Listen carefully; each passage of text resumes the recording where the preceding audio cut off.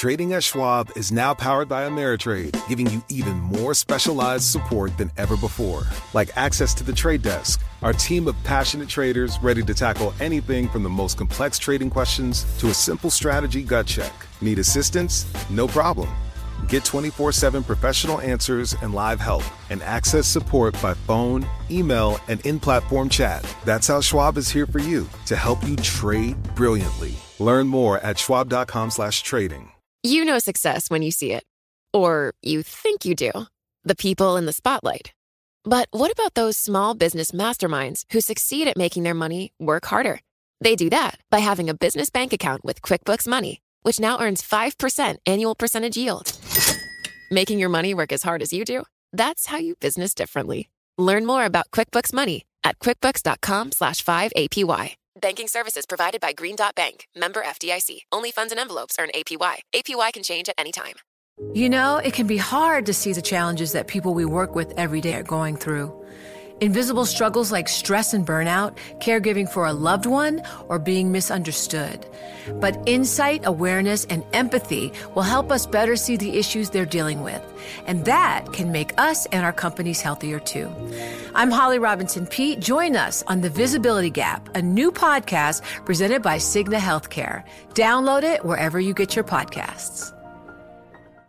This is Bloomberg Intelligence. Uber wants to be the Amazon of retail, of e-commerce. The Disney Plus service might actually end up benefiting Netflix. In-depth research and data on 2,000 companies and 130 industries. Capital return is the key story for the U.S. banks. The telcos naturally are moving into content distribution. I think it's a good move. Bloomberg Intelligence with Alex Steele and Paul Sweeney on Bloomberg Radio. Over the next hour, we will dig inside the big business stories impacting Wall Street and the global markets. Each and every week, we provide in-depth research and data on some of the 2,000 companies and 130 industries our analysts cover worldwide. Today, we're going to take a look at GameStop. No shortage of news there. How will the saga end? Plus, why the video game maker's borrow rate is fueling a $500 million retail ETF exodus. So first, we're going to begin with why speculative retail trading may not be evidence of an equity bubble. And to help us understand, we want to welcome Bloomberg Intelligence Chief Equity Strategist Gina Martin-Adams. Hey, Gina. So it's been a really fun couple weeks. Yeah, you could say that. So the conversation was, oh my goodness, look at what's happening with all these stocks that are being traded by the Reddit guys. That means we're in a bubble. Help. Is that true? Yeah, I don't think it's true. I think it's the latest in a long line of occurrences that have been pointed to as equity market bubbles. But the reality of the equity markets is we seem to be in a longer-term uptrend that continually gets refreshed by periods of weakness and nervousness on the part of investors. I'm worried that we're close to one of those periods right now as investors do appear to look at what's happening with GameStop and the Reddit trades and a lot of rage happening in the retail universe as a symptom of instability in the market. But the evidence that we look through would suggest the markets are on pretty solid footing, frankly, and with an economic recovery around the corner, now may not be the time to suggest that any sort of equity trend is likely to get dismantled. Yeah, Gina, one of the things I've been thinking about is the Fed has done all it can do, arguably, to backstop this market, to support this market. The fiscal stimulus has been pretty robust to date, and there's expectations of more to come. And as you mentioned, the economy expected to rebound in 2021. At some point, earnings have to matter. Companies have to come through with earnings. What are we seeing so far in this earnings cycle? It's actually been really fascinating. Earnings have been extraordinary, at least relative to analyst forecasts. The reaction to the market in the markets to earnings has not been that positive, which does suggest that the market price may already have implied a very strong fourth quarter earnings season. But frankly, earnings are looking to escape recession, at least in terms of the S&P 500 earnings stream, is looking to escape recession early. It looks like in the fourth quarter, the S&P 500 may have actually posted earnings growth relative to a year ago. Analysts were expecting a near 10% decline in earnings at the start of earnings season. So companies are definitely beating those expectations. I think that there's a sticky point, and that is the companies are not giving us a ton of intelligence or excitement about the outlook. They're still somewhat reticent to give a lot of guidance. To the extent that they are giving guidance, they're giving very positive guidance, particularly relative to negative guides, which are almost negligible. But it's only about a fifth of the S&P 500 has offered any commentary with respect to the likely outlook for earnings. And I think that that's a source of some degree of frustration as we wait for the economic visibility to improve into 2021. I can't remember an earnings season that I talked least about. Right. To be honest, which is also kind of crazy. To go to the retail bubble conversation for a second, because that's sort of what's overshadowing whatever earnings or fundamentals for the time being. What are some of the indicators that you look at to show that retail is in a bubble? And I'm just going to throw some out here, but you tell me yours. Like how much retail ownership is in stocks? Like how much money households have? Like what are the indicators for you? Yeah, some of our favorites are just those. So we look at things like household ownership of equities, and what you would anticipate is if we are in a bubble kind of environment, we would see household retail demand at large accelerating over time. And somewhat interestingly, last year in 2020, we did see an increase in retail trading activity, but we did not see a material increase in household ownership of equities. As a matter of fact, you can go all the way back to 2010, and the improvement in household balance sheet equity allocations has just marked time with the improvement in the market. So net households have added almost nothing to their equity exposure. They've just ridden the wave of the equity market. You would expect to see them adding to equity exposure. The other thing I think that you can point to is just sort of the fundamental landscape. We talked a little bit about the Fed. We talked a little bit about retail ownership. But what you would generally see in an environment of extraordinary risk-taking is a low to negative equity risk premium, and that is the yield on stocks relative to the yield on bonds should be very, very low, reflecting an extraordinary amount of risk tolerance. That's what we saw in the 80 to 2000 bull market. The risk premium was negative. So investors were really embracing risk. They were all in on equities as a source of risk in their portfolios. Somewhat anomalously today, that equity risk premium is still a full standard deviation above its long-term average prior to the great financial crisis. We've been in this period of time since 2009 in which investors are very hesitant to embrace risk in public equities. And that has maintained even with the rally that we've seen since COVID-19, even including all of the rallies since 2009. We've been in a period of a very high risk premium reflecting investor intolerance for risk as opposed to an outright embrace of stocks. Gina, so good to catch up. It's been a while. Gina Martin Adams, Bloomberg Intelligence Chief Equity Strategist. Coming up on the program. GameStop. You've heard that name a lot this week. We'll take a deep dive next. You are listening to Bloomberg Intelligence on Bloomberg Radio, providing in-depth research and data on 2,000 companies and 130 industries. You can access Bloomberg Intelligence through BI Go on the terminal. I'm Alex Steele. And I'm Paul Sweeney. It's 13 minutes past the hour, and this is Bloomberg.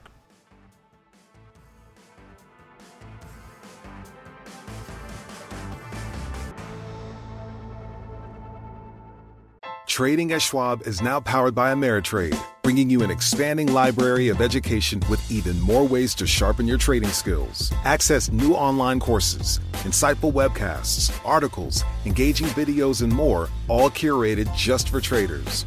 Plus, guided learning paths with content designed to fit your unique interests. No sifting to find exactly what you need, so you can spend your time learning to trade brilliantly. Learn more at schwab.com/trading. Success is more than a destination. It's a path you take one step at a time. It's dedication, it's fortitude, and it's the work, passion, and grit inside of us that comes before all recognition. That's what Stifel has been doing for over 130 years, and it's why Stifel is one of the fastest growing wealth management firms in the country. And Stifel goes beyond traditional wealth management to offer you a full suite of banking services, direct access to one of the industry's largest equity research franchises, and a leading middle market investment bank. Quietly, yet strategically, Stifel has built a company and culture unlike any firm on Wall Street. Because success is the drive it takes to keep pushing. It's the passion to keep investing. It's the best of each of us made better by the best in all of us. And that is where success meets success. Find a financial advisor at Stifel.com. That's STIFEL.com. Stifel, Nicholas & Company, Incorporated. Member SIPC and NYSE. It can be hard to see the challenges that people we work with every day are going through. I'm Holly Robinson Peete. Join us on The Visibility Gap, a new podcast presented by Cigna Healthcare. Download it wherever you get your podcasts. This is Bloomberg Intelligence with Alex Steele and Paul Sweeney on Bloomberg Radio. GameStop, one of the big names of the week. A big question, however, short squeeze or pump and dump? To walk us through it all, Bloomberg Intelligence Director of Market Strategy Research, Larry Tabb. So, Larry, let's start. I'm not going to ask what your favorite games are, or if you're a Game Boy. The angle we want to do is, what happened to the Robinhood app and some of these other apps upon which these folks were trading? A lot of uncertainty about maybe what went on, how they handled the trading volume. What can you tell us? Yeah, I'm not sure there's any major conspiracy theories going on here. I think this is really just to, ensure that Robinhood had enough capital to settle all their trades. All of the trades, equity trades and corporate bond trades and some other products, cleared through an entity called the DTCC. They're the big clearinghouse for all the equity trades. And what they do is they take the other side to every trade, so that when I trade against you or whoever, I don't have to worry about whether you have the securities or the money to send to me when these trades clear. The problem, and this is usually pretty seamless, because the way that the settlement process works is it's a net settlement. So on any normal day, the number of buyers is pretty similar to the number of sellers. Yeah, there might be some names that are, more heavily on the buy side or more heavily on the sell side, but they net everything off. And there's one settlement per security. And generally, the value of that security doesn't change that radically. It could go up a couple of points or down a couple of points, but by and large, securities generally trade in relationship to their value. Now comes GameStop, that's being executed very heavily by a certain number of brokers. A lot of them are buying this, and not as many are selling. So now all of a sudden, instead of the buy and sell being pretty evenly paired off, there's a tremendous balance, which basically means, especially if GameStop or Robinhood guys are buying GameStop, they need to have a lot of cash in their account. The other challenge here is that the price that these securities were trading at last week was between $300 and $500, when kind of the value of the security is kind of more like $20 or $30, or maybe even less than that. So the question becomes when these things get around to settling it, will these companies be solvent? Will the people who have bought this stock have the money to pay for it? And it's not like, well, they took the money out of my account when I hit the buy button. The problem is that Robinhood can't use your capital to clear those trades at the DTCC. They have to use Robinhood's capital. And given the number of buyers of GameStop at a value so much higher than the fair value price of GameStop, there's a tremendous amount of risk. And for that risk, the DTCC wants extra collateral to ensure that they can clear those trades. Is that the right way to keep doing this? Is that the right way to do this? It's the way that we've been doing it for a long time. No, I know it, but I wonder if we have to rethink how things are done, and if so, what would that look like? Rethinking isn't a bad idea. We've ages ago we settled securities in 5 days. 20, maybe more, probably closer to 30 years, maybe even more than that. We moved from 5 to 3, and just a year or two ago we moved from 3 to 2. So, we could move to 1 day, or we can move to the evening trade date. But it entails actually an awful lot of industry work. A lot of the systems need to be changed, and processes, even more than the systems, processes need to be changed, which could make it more complicated for folks to actually settle these trades. And if depending upon you've got to also remember, the real challenge is that the value of GameStop was being traded way above its fair value. So the question is, how often will this occur? If this becomes, something that happens frequently, it might actually be worth going through the effort, which would probably cost hundreds of millions, if not $1 billion, to fix, to really rewrite. And it's not just rewriting DTCC systems; it's really rethinking the whole back office for every single brokerage firm, every single custodian, every single investment manager, as well as the industry infrastructure. It's a lot of work. Larry, was this a lack of proper or adequate capital at Robinhood and some of these other trading platforms that maybe a quick fix would be just requiring them to hold more capital? Yeah, that's kind of what happened. Last week, I think it was Thursday, they borrowed an extra $1 billion. I think they borrowed another couple of $1 billion either yesterday or over the weekend or something like that. It's a capital problem. That said, they could reduce the amount of capital by reducing the number of days to settlement. So every day you don't settle the trade is more risk that more margin that's to cover the risk of somebody going bust. So, Larry, if we walk it forward a little bit, the question that everyone was sort of asking the second week was, is it over? And I guess there's a lot of layers to that. One is, is the short-term craziness with the Reddit traders done? And if yes, does it come back or is it over forever? How do you see this evolving in the world? That's a really good question. Clearly, GameStop may be over. It's certainly not near its high, and it was selling off. That said, they were looking at silver. They were looking at some other things that they could create short squeezes on.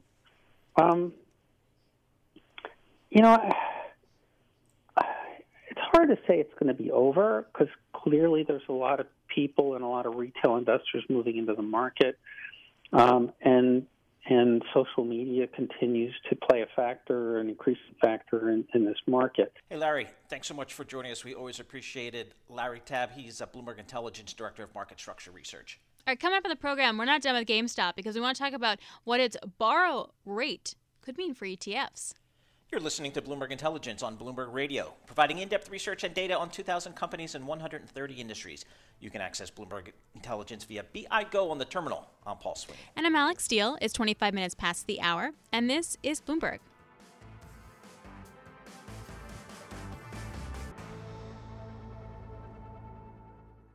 This is Bloomberg Intelligence with Alex Steele and Paul Sweeney on Bloomberg Radio. We'll be here each and every week at this time, tapping into our Bloomberg Intelligence analysts covering some 2,000 companies and 130 industries worldwide. Our next guest points out that GameStop's 200% borrow rate is fueling a $500 million retail ETF exodus. Joining us now to break it down is Bloomberg Intelligence ETF analyst Jim Seyffart. Hey, Jim, first off, explain what a borrow rate is, and then we can get into the details. Yeah, so a borrow rate in this case is just how much it costs to short a stock. So if you're going to borrow a stock or bet on it going down, you're going to pay some fee to make that bet. All right, so how does this relate to ETF trading? Yeah, so I mean, what that rate tells you is that, one, it's through the roof. That's extremely high. And that tells you there's a lot of demand to short this stock at this point. So that was on January 27th. So there was a ton of demand to get these shares so people could short them. And what happened is people were just trying to find places to pull GameStop stock from anywhere. And they went to this one ETF, XRT. It's a SPDR S&P retail ETF. It equal weights all its holdings.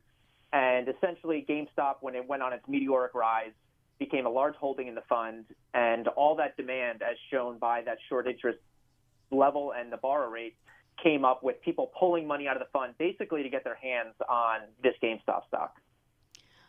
So say that part one more time. So they were trying to get their money, their hands on the GameStop stock, and they used the retail ETF to do it?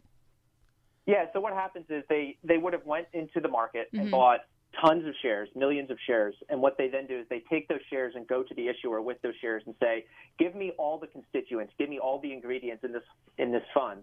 So what they do is they get all the underlying shares that are involved in this fund, and they take delivery of them. And what they did with the rest, we don't know. What they actually did with the GameStop shares, we don't know. But we know they probably went in there solely for the purpose of pulling out these GameStop shares.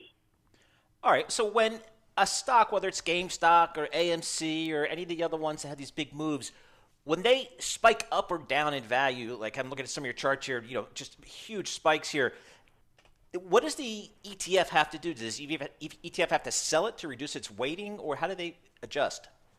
So it's both a positive and a negative, right? So XRT is a passive fund, so it rebalances quarterly. So what that does, this one I mentioned before, it's equal weighted. So everything they have about 95 holdings. Each one should be at 1% weight. But when you do that, when something like GameStop goes up 1,600%, all of a sudden GameStop went to a 20% weighting. So normally, if you're an active manager, there was probably active managers that held this thing that started selling it when it got to that level. But as a passive portfolio, they can't do that. They have to follow the rules of the index. And the next rebalancing, the next time they would ever sell this to put it back to that 1% weight is until the end of March. So basically, XRT just held on to its weighting at whatever the market determined it to be. I mean, ETFs shouldn't work like that, though, right? I mean, this shouldn't be a thing. That shouldn't be how investors use ETFs to get their hands on shares of a stock that's heavily shorted and no one can find shares. Well, I would push back. I think ETFs are meant to be a liquidity valve in the market. We see it happen multiple times, specifically in the fixed income market, where these fixed income ETFs almost act like bond dealers, where large institutions will come in and buy up shares and redeem to get the underlying bonds, or vice versa. Sometimes you'll go and you can deliver the underlying physical bonds, or in this case, underlying physical shares of the equity securities, and get shares of the ETF and then sell them off into the market. And that's a way to just it ends up being a liquidity tool, because the ETF itself is going to be very liquid. So we see hyper lockup of liquidity, specifically in times like March. You can see people turn to the ETF specifically to do this type of thing. So it seems to me when we see these crazy trading, huge volumes, if I step back and say, who's the winner here? Isn't the net winner just Wall Street? Because there's fees being paid somewhere. Yeah, I mean, it's undoubtedly Wall Street. I mean, you talk about this from the Reddit side of this. They're attacking a few hedge funds that were short this stock, but in the long run, the larger portion of Wall Street benefited here. These things traded a ton. The specific stocks traded very wide. There's fees that go into creating and redeeming these shares. So Wall Street was going out there and just making a killing on all of these different facets of the marketplace trading like this. So if you're a market maker like Virtu Financial or Citadel or anything like that, you love all this heightened volatility and heightened liquidity. Oh, my God, totally. Those bid-ask spreads for sure. Hey, were there other ETFs, et cetera, that sort of felt this kind of pressure or served this purpose in the short squeeze action? So there weren't any other ETFs that felt this exact same situation. There were other ETFs that obviously saw GameStop skyrocket to very high levels in the weighting. But XRT is unique because it's a highly liquid ETF. A lot of institutions use it. It's often used as actually like a pairs trade. So what a lot of hedge funds will do, they'll actually short the ETF and buy something like Amazon. Wow. Okay, a lot of stuff going on here. Our thanks to Bloomberg Intelligence ETF analyst James Seyffert. All right, coming up on the program. To expedite the boarding process, we're going to ask that you please step out of the aisle once you have found your assigned seat. ABC are on your right, D, E, and F are on the left. Paul, so many. Can't wait to hear that sound again. You are one of them. We're going to take a look at what could lead post-pandemic travel recovery. You're listening to Bloomberg Intelligence on Bloomberg Radio, providing in-depth research and data on 2,000 companies and 130 industries. You can access Bloomberg Intelligence via BI Go on the terminal. I'm Paul Sweeney. And I'm Alex Steele. It's 39 minutes past the hour, and this is Bloomberg. Schwab Trading is now powered by Ameritrade to give you a new, elevated trading experience tailor-made for trader minds. Go deeper with Think or Swim, the powerful award-winning trading platforms now at Schwab. Unlock support from the Trade Desk, our team of passionate traders who live and breathe trading like you do. And sharpen your skills with an expanding library of online education crafted just for traders. All designed to help you trade brilliantly. Learn more at schwab.com/trading. Success is more than a destination. It's a path you take one step at a time. It's dedication, it's fortitude, and it's the work, passion, and grit inside of us that comes before all recognition.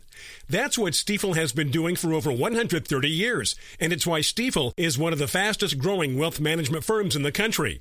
And Stifel goes beyond traditional wealth management to offer you a full suite of banking services, direct access to one of the industry's largest equity research franchises, and a leading middle market investment bank.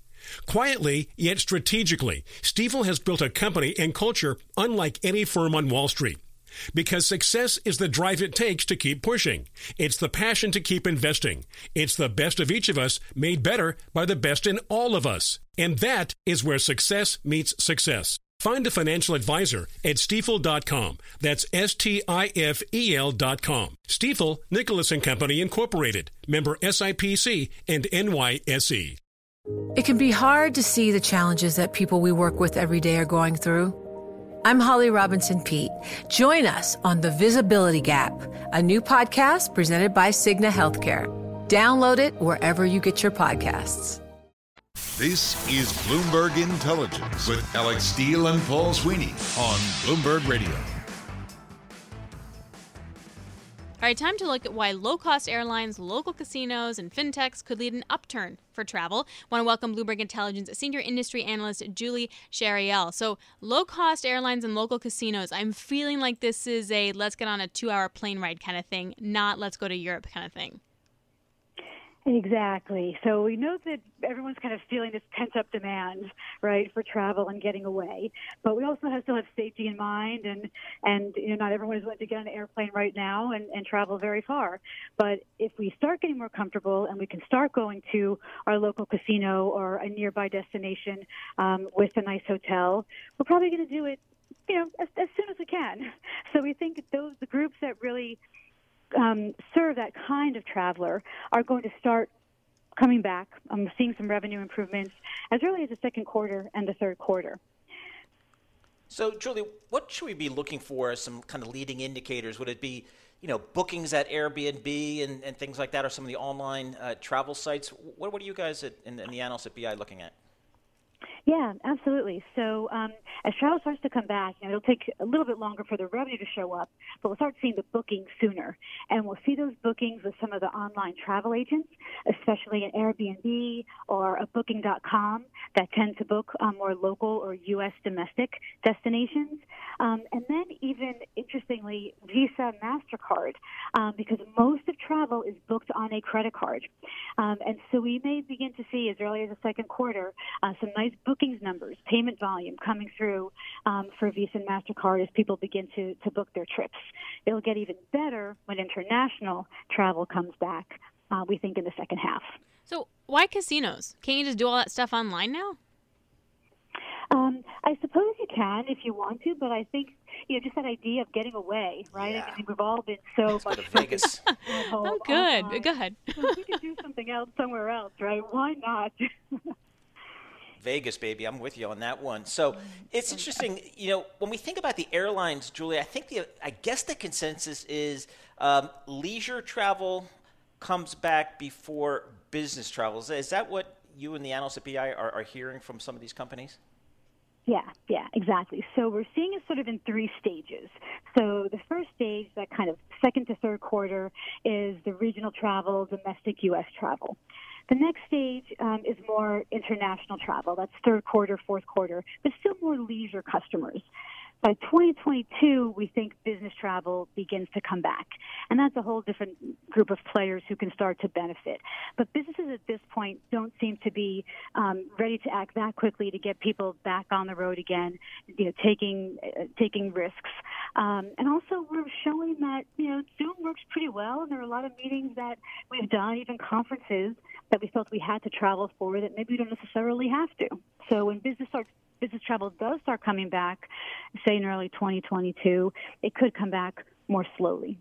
So when people do go travel, I was joking with casinos, but okay, so you want to go to a casino. Is it going to be like high-end stuff, or is it still going to be like people on a tighter budget? You don't want to spend, you want to be more conservative. Like which part of the industry for hospitality is going to do better first?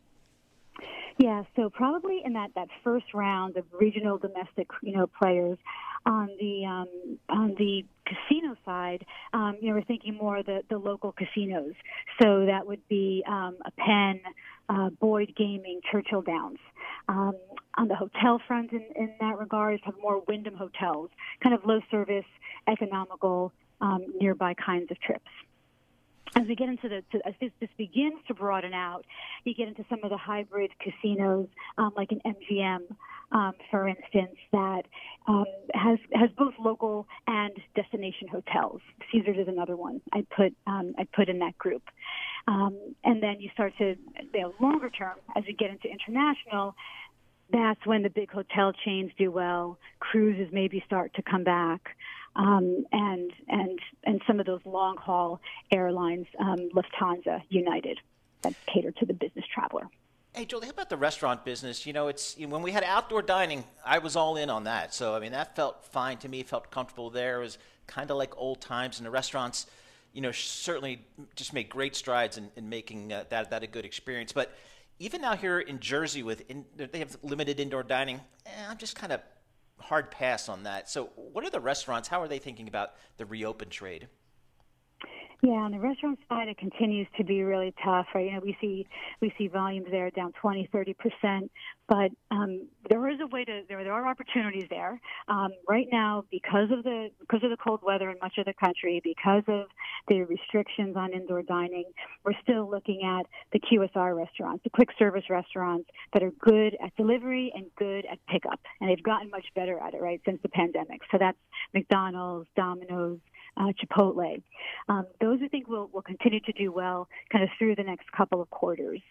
And then once we get into the warmer weather again in the summer, people are more comfortable and able to eat outside. Some of those other chains, like a Cheesecake Factory, which has really taken it hard because of their big California presence, all the restrictions there, they can start coming back. Fine dining, though, a Roots Hospitality, for instance, again, it's going to be later down the road because they cater to a lot of business travelers as well. Mm-hmm. Yeah, that's such a good point. So basically, go grab your Taco Bell and go to a local casino in your local plane. What has these stocks already priced in on that? So it's been pretty mixed across the board. So when we look at some of the early beneficiaries that we talked about, like the online travel agents, Visa and MasterCard, they're kind of pretty close to their pre-pandemic levels. They're a little bit down in January, but they've made somewhat of a move. The airlines still are over 30% or so around there, down from their pre-pandemic highs. Cruise companies even more so. And the hotels kind of around the same area, maybe a little bit better than the airlines. So still we're talking 20-30% or more below pre-pandemic levels, even though they're off of their lows from March, April. All right, Julie, thank you very much. I really appreciate it. Julie Sheriel, Bloomberg Intelligence Senior Industry Analyst. From one outlook to another, let's switch our focus to what's ahead for global energy. Bloomberg Intelligence Senior Industry Analyst Will Harris joins us with Bloomberg Intelligence 2021 Global Energy Predictions. All right, Will, let's start with the easy one. Where's oil go? Yeah, so that's one of our main ones, actually. So I think I should probably just start by saying that our energy predictions are coming from multiple analysts from across all our regions, and all are really drawing on changes in this year prompted by or in context of last year's pandemic, and we've really placed them into three rough buckets. And so, as you mentioned, of course, first is oil demand, and our main headline prediction for this year is that global oil demand will not recover to those pre-pandemic levels by year end, and this is despite us looking at a pretty quick recovery through the second half. However, the first half is going to be much slower. As vaccines are gradually rolled out and these economic, trade, and travel restrictions that we've all gotten so used to very gradually ease through that first half. Well, I was going to say, so a lot of analysts, not a lot, but some analysts think that they are going to see a supply crunch, or at least the deficit being eaten away, or I should say the surplus being eaten away because of the OPEC cuts. And that's really going to make a big difference from Saudi Arabia coming in and helping to support the market. It's going to help inventories draw faster now. So when there is a recovery, we can get into a deficit faster. What do you see that they might not? Well, so the big question here is what does Saudi Arabia's policy do post-March? As we know, Saudi Arabia has took this voluntary output cut at the beginning of the year through January, February, and March for 1 million barrels per day. This is offering that proof that and their commitment to market stability, but also, in our view, showing its real concern about the pace of oil demand recovery in the first quarter. And so we're going to see where this policy moves beyond March, and a lot of the price action in oil is going to be dependent on that. But we still see the first half being pretty fragile and moving into a deficit through the second half. But we still see it being very gradual through this year and starting to pick up steam later on in this year. All right, well, talk to us about the U.S. shale patch there. How is that contributing, or how's that impacting global supply? Yeah, so we see the U.S. shale patch being pretty flat this year, and of course there's multiple factors at play here. We've seen a big pullback in spending, of course, and also more recently President Joe Biden's immediate sort of climate-focused executive actions, headlined by that pausing of lease permitting on federal lands and waters is really going to start coming through on volume additions. We also saw the canceling of the Keystone XL pipeline permit, and then of course much longer term the expansion of the government's electric car fleet. But yes, up front is the U.S. shale production, which is definitely flattening this year from the meteoric growth that we've seen in the last several years, primarily as a result of the big pullback in spending through last year for these high decline rate wells, particularly in the Permian. Such a good point. So much more to talk about. We got to leave it there. Will Hares, Bloomberg Intelligence, a senior industry analyst. Thank you so very much. That's this week's edition of Bloomberg Intelligence on Bloomberg Radio, providing in-depth research and data on 2,000 companies and 130 industries. And remember, you can access Bloomberg Intelligence through BI Go on the terminal. I'm Alex Steele. And I'm Paul Sweeney. It's 57 minutes past the hour, and this is Bloomberg.